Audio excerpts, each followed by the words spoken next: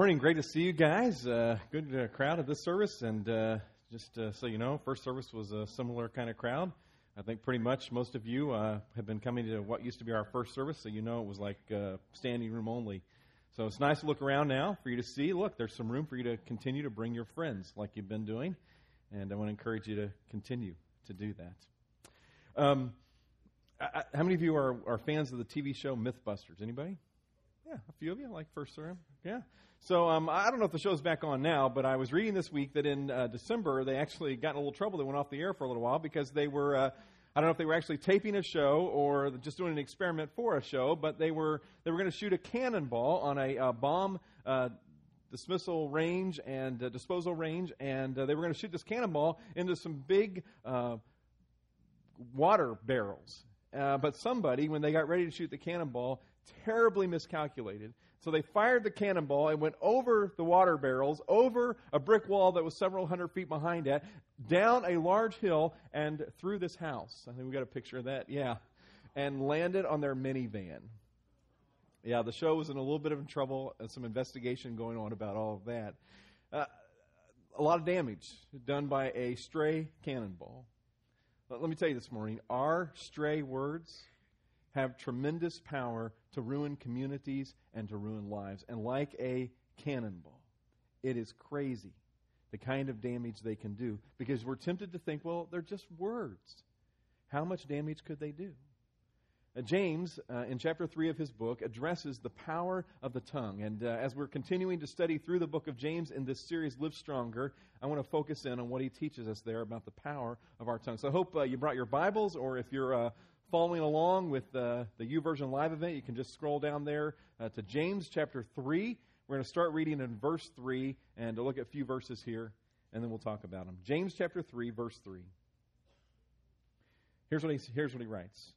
When we put bits into the mouths of horses to make them obey us, we can turn the whole animal. So I borrowed a small bit for a horse. Don't have the reins, but this is the bit. It goes in the horse's mouth.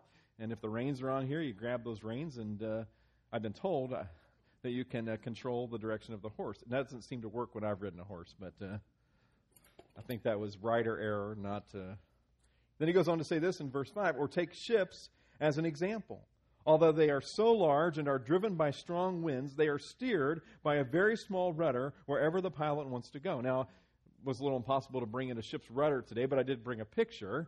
And, you picture a cruise ship, one of those massive cruise ships, and you think about the size of that boat, and relatively small to that is this rudder that controls the direction that the boat moves in.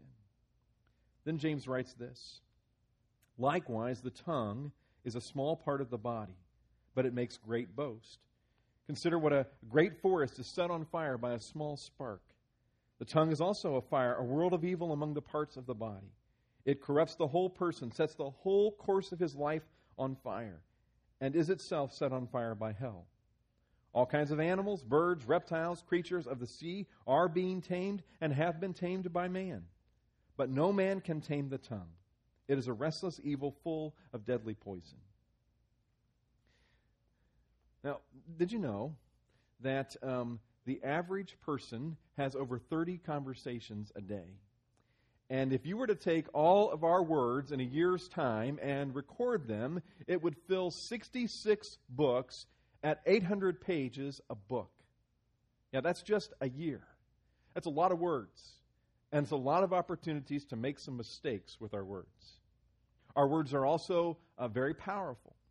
I thought about doing this for real this morning. I thought about, just in the middle of our time together here, getting up with a very serious tone and saying, fire. There's a fire in the building. Thought against it, but what does that do to you immediately? Or how about this word? What emotions does this stir in you now? Huge. Or how about these words? I do. Or it's a boy. Or how about these words? Tax day. Yeah, see, our words have incredible power to move our emotions, our hearts, and our minds. There are a lot of words, and they are powerful. And this is also true about our words. We shape our words, and our words shape us. You see, you can't just say and ignore the significance of our words. And I think that's why we have to take very seriously what James teaches here about the power of the tongue and about the power of the words that our tongue creates. So, several truths that I notice here. Here's one. My words are my responsibility. My words are my responsibility. You know, what's the old saying? You don't put words in my mouth, or you took those words right out of my mouth. I mean, you know what? Those are stupid sayings. They are.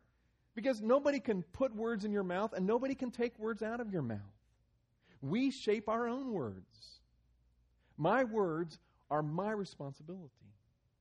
James uses those two metaphors in verses 3 and 4, the horse's bit and the ship's rudder.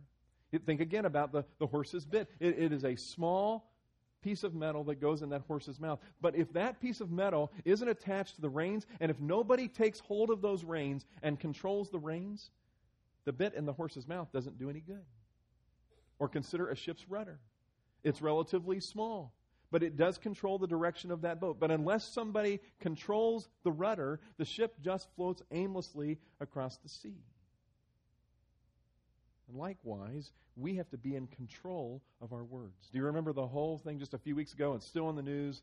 The shipwreck, the Costa Concordia, and the captain who was one of the first ones off the boat.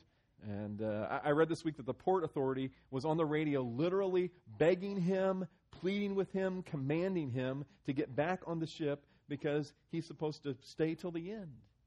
Now that captain is going to be in court because that captain is responsible for where that ship does or does not go. He is the one who is supposed to be in control of it. And God is going to hold us responsible for the words that come out of our mouths because my words are my responsibility.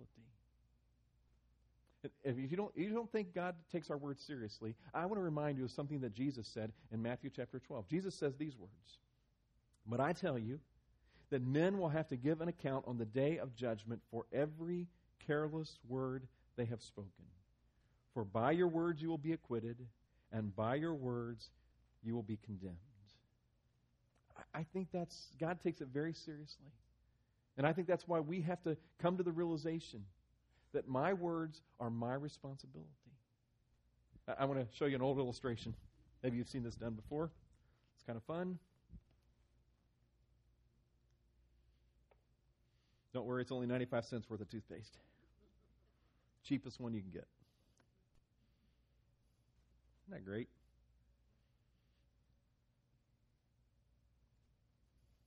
Yeah, I think that's pretty much it. Hey, Abby, could you do me a favor now? Could you put that all back in there? Not really. You can't, can you? I mean, I suppose there's some way, but you can't put the toothpaste back in the tube once you've put it all out, can you? And once my words are out of my mouth, I can't get them back. I can't go out there and catch them in midair and say, "No, get back here." They're gone. And I'll set this to the side now somewhere where Rick won't dance into it. Does smell good. Listen, God takes our words very seriously. My words are my responsibility. We shape our words, and our words shape us. Here's another truth that I think is relevant to our tongues. My words have awesome impact on others. My words have awesome impact on others. They have a tremendous ability to build others people up, and they have a tremendous ability to pierce deeply into people's hearts and hurt them. How many of you remember Karen Carpenter? It's a little bit of a risk to ask this. Oh, not nearly as many of you as in first service. Oh, thank you for admitting. Okay, I appreciate that. Those of you who don't know, go home and Google it. Now, she was a singer a number of years ago, very popular, but she died at age 32 of anorexia. CBS did a story on her life and traced back where she began to battle with anorexia, and they traced it back to seemingly innocent, maybe, comment that a reporter or media person had made about her when he called her Richard's chubby little sister. And those words hung in her heart and her life for the rest of her life. And from that moment on, she battled anorexia. Those words, though seemingly innocent, I'm sure, for that reporter, had the power to literally destroy her life. Our words are incredibly powerful. Remember again what James writes beginning in verse 5. He says, "Likewise, the tongue is a small part of the body, but it makes great boast. Consider what a great forest is set on fire by a small spark. The tongue also is a fire, a world of evil among the parts of the body. It corrupts the whole person, sets the whole course of his life on fire, and is itself set on fire by hell. All kinds of animals, birds, reptiles, creatures of the sea are being tamed and have been tamed by man, but no man can tame the tongue. It is a restless evil, full of deadly poison." Our tongue has the power to destroy people. It does. Now, you know what? Living in southern Florida, we all understand what can happen with a brush fire, don't we? I mean, one small spark, a cigarette carelessly tossed out of a window, and the fire is ignited, and before you can hardly blink, hundreds of acres can be destroyed from that small spark. And I think James is saying here that innocent comment, that careless word, it's seemingly small, it seems insignificant at the moment, but it can have the power like a spark to spread and to destroy and to reap destruction. Now, on the other hand, our words have an incredible ability to be a positive influence in the lives of people. Friday morning, I was out of town. I'd been in a meeting Thursday night, and so I was doing some work in a hotel room, and got a phone call from an old friend. Haven't talked to him for several months. And he called just to encourage me. He called to tell me about somebody he had run into who's part of the Crosspoint family here, and this person's been going through a rough time. And they were telling my friend how people of Crosspoint have come around them and ministered to them and encouraged them and just going on and on about it. And he called to tell me that. And that was so encouraging to me.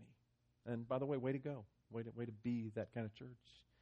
And then he went on to, we started talking about our kids and kind of catching up on what our kids are doing. Both have two sons, and he's telling about his, I told him about mine. He said, by the way, I just want to tell you, you have such great boys, and you've been such a great dad. And I thought, you don't know the whole story, but thanks. Yeah, you know what? I hung up the phone. I felt like $1 million. Because he had encouraged two things in my life that are really important to me. I mean, I've always wanted to be the very best dad I could possibly be. And I've always wanted to lead the church really well. And so I walked away from that just feeling like, man, I feel so good. Because he took time to share a few words of positive with me. Here's the thing. We make a choice every day how we'll use our words.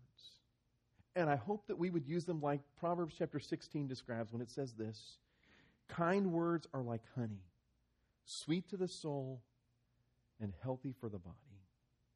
And every day you choose whether you're going to use your words in a way that they reap destruction like poison or a fire that spreads, or whether you're going to use your words in a way that are sweet to the soul of people around you. Here's another truth. My words reflect my heart. My words reflect my heart. James says it this way in verse 9. With the tongue we praise our Lord and Father, and with it we curse men who have been made in God's likeness. Out of the same mouth come praise and cursing, my brothers. This should not be. Can both fresh water and salt water flow from the same spring? In other words, can they both come from the same root of something? My brothers, can a fig tree bear olives or a grapevine bear figs? Neither can a salt spring produce fresh water. Here's what I think James is trying to say. Here's a picture of what he's talking about.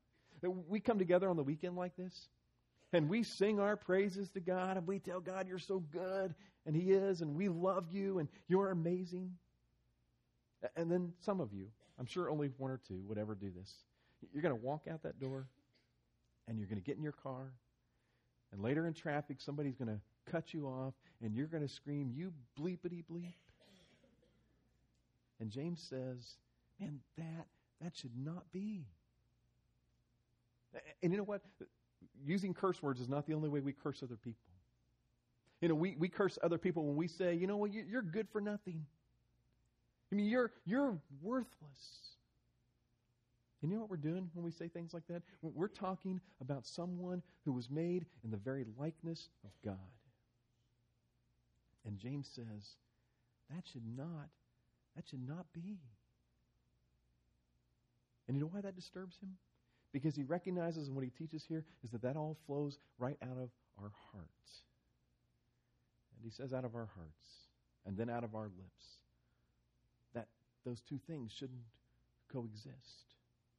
We shape our words, and then our words shape us. And our words are a reflection of what's really in our hearts.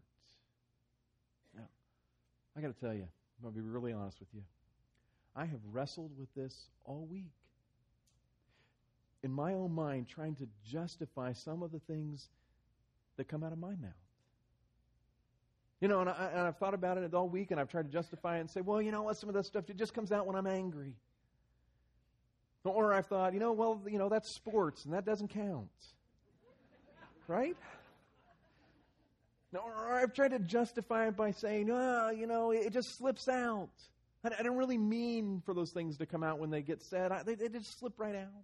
Or I've tried to justify it by saying, that's not really my heart.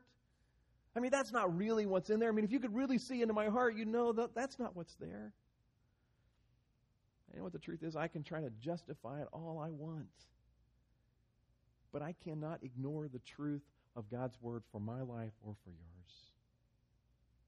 Do you ever go and look in the mirror, and what you see in the mirror, you have a little bit of denial about it? What's there? You know, things like maybe, I'm sure this doesn't happen to most of you yet, but you look in the mirror and you think, well, it's not that much gray hair. Or you look in the mirror and you think, those wrinkles that are coming, I don't think anybody will really notice those yet. Or you look in the mirror and you say, that's it. It's not that big. I don't think anybody at school will really notice that today. Listen to what the writer of Proverbs 27 says. As a face is reflected in water, or in our day we would have written in a mirror, so the heart reflects the real person. See, our words are a reflection of what's in our hearts. And you know what? James then talks about two sources of wisdom, about the condition of our heart. Listen to what he writes beginning in verse 13. He says, "Who is wise and understanding among you? Let him show it by his good life, by deeds done in humility that comes from wisdom. But if you harbor bitter envy and selfish ambition in your hearts, do not boast about it or deny the truth. Such wisdom does not come down from heaven, but is earthly, unspiritual, and of the devil. For where you have envy and selfish ambition, there you find disorder and every evil practice. But the wisdom that comes from heaven is first of all pure, then peace-loving, considerate, submissive, full of mercy and good fruit, impartial and sincere. Peacemakers who sow in peace will raise a harvest of righteousness." See, the bottom line to controlling our tongues is a heart issue. And James says there are two sources of wisdom, two sources of things that are going to influence your life. One of those sources is the stuff of this earth. Really, we could say the stuff of Satan. And it's what we see modeled so often in our culture around us. And the other source of wisdom, the other influence in our lives, is the stuff of God, the wisdom that comes from God. And whatever it is that directs your life, whatever it is that influences your heart, whatever it is, the source of your wisdom, that's going to determine the condition of your heart. And so if you want to learn to control your tongue, then you've got to have a heart that is conditioned by the wisdom of God. You've got to have a heart that is influenced and directed by the stuff of God more than the stuff of the world we live in. That's the secret. So if that's the case, let me offer you some practical things then that we can do. Some stuff that you could start doing today that would help you change the condition of your heart so that the stuff that comes out of your mouth is a reflection of the heart that is influenced by the wisdom of God. So here's the first thing. You got to decide you really want it. You got to decide that you really want to change.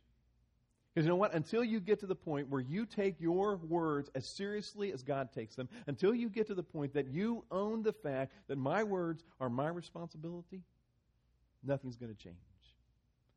So the first thing that's got to happen is today, right now, you got to decide. Do I really want to change the condition of my heart and the words that come out of my mouth? The second thing is you got to ask God to help. You got to ask God to help, because I'm telling you, you're not going to do it on your own. You're going to have God's help. And you need to bow your heads at some point today, maybe before you even leave this room. Maybe you need to get down on your knees. And you need to say, God, you know what? I don't like what my words reflect about my heart. God, would you help me to change? Would you give me the power in the days to come to really work at this? And through the power of your Spirit, would you begin to change the condition of my heart? The next thing I'd say you need to do is you need to examine your influences.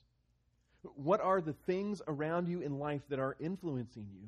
What people, what things, what media, what stuff is influencing your life? And some of those influences that are conditioning your heart with the wrong stuff, you need to get rid of them. You need to work to keep them at arm's length. You need to overcome their influence in your life somehow. Otherwise, if you don't change the condition of your heart, what comes out of your mouth isn't going to change. The next thing I'd say is you got to spend time with God. If you want to know the wisdom of God, then you got to spend some time hearing that wisdom. You got to spend some time every day in God's book, the Bible, reading it and learning from His wisdom. You know, so often we talk about things that we want to change in our lives, and when we talk about here's some things you can do to change them, how often does it come around to the fact that we need to read this book, the Bible, and get what it says into our hearts and lives? And yet, some of you, honestly, if you're honest this morning, you continue to ignore that habit in your life. The condition of your heart's not likely to change until your heart becomes filled with the wisdom of God that comes from reading this book. Here's another thing. You got to think before you speak. You got to think before you speak and ask some questions like this. Is what I'm going to say true? Is what I'm going to say necessary? Is what I'm about to say going to build other people up or tear them down? Think before you speak. And closely aligned with that, I'd encourage you that you ought to use verse 17 here as a filter to run everything through in your life. In fact, I want us to read that verse out loud together again. Would you read this with me? But the wisdom that comes from heaven is first of all pure, then peace-loving, considerate, submissive, full of mercy and good fruit, impartial and sincere. I'd encourage you need to memorize that verse and use that as a filter before you speak. And think, is what I'm about to say line up with that? Is it pure? Is it peace-loving? Is it considerate? Is it submissive? Is it full of mercy? Before you say it. Here's another thing I would suggest. Look for opportunities to build others up. Every day. Make it your goal. I'm going to look for at least one opportunity today to use my words to build up other people. Because you know what will happen? If you use it every day, it'll become a habit in your life. And your life will be marked more by being someone who builds other people up than tears them down. You see, we've got to remember, we shape our words, and then our words shape us. And our words are a reflection of our hearts. Ken Blanchard is a leadership guru, and he and a lady named Barbara Glanz were doing some seminars, customer service seminars with a grocery chain store I'm not sure where it was actually. And so they would bring together lots of their employees and they would do training about customer service. And one of the things they would teach in that seminar was how to use your words to build others up and to encourage them. Well, in the audience one day was Johnny, a young man who was a bagger at a local grocery store. He was suffering with Down syndrome. And he heard the words that were spoken, and he thought, I want to do that. I want to be a better encourager. So he went home and talked to his dad, and he was trying to figure out, how do I do that? So they came up with an idea, and every day Johnny would go home after work, and he would sit down with his dad, and they would type out an encouraging phrase. Sometimes they'd copy it out of a quote book, sometimes something they would create, but they'd type it out, and they'd make several copies of it, and Johnny would cut them into slips, and he would sign his name to them, and he'd carry those slips with him the next day to work. And as he bagged people's groceries, the last bag for each person, he'd take this slip of paper and he'd put it on top, and he'd hand that bag to him and say, I put something special in your bag. I hope you'll read it. I hope it will encourage you. Well, Ken Blanchard got a call a couple months later from the store manager. He said the strangest thing has started happening in our store. He said, I go out onto the floor when Johnny's here, and there'll be one or two people in some of the checkout lines, but the line where Johnny is bagging groceries, people will be lined all the way through the store back to the frozen food section. And he said, we'll go out on the floor and we'll try to tell those people, hey, you can go to other lines. There are other lines open, but they all say, no, we want to be in Johnny's line. He said, one lady came to him and said, you know what, I used to come here maybe every couple of weeks to get a whole bunch of groceries, and I wouldn't come back for a while. He said, but now, she said, I come every day. I've tried to buy just one thing because I want to get in Johnny's line. And I want to see what words of encouragement he has for me. You know, I guarantee you, Johnny was way down on the organizational chart of that company. But he was right near the top on the chart of influence.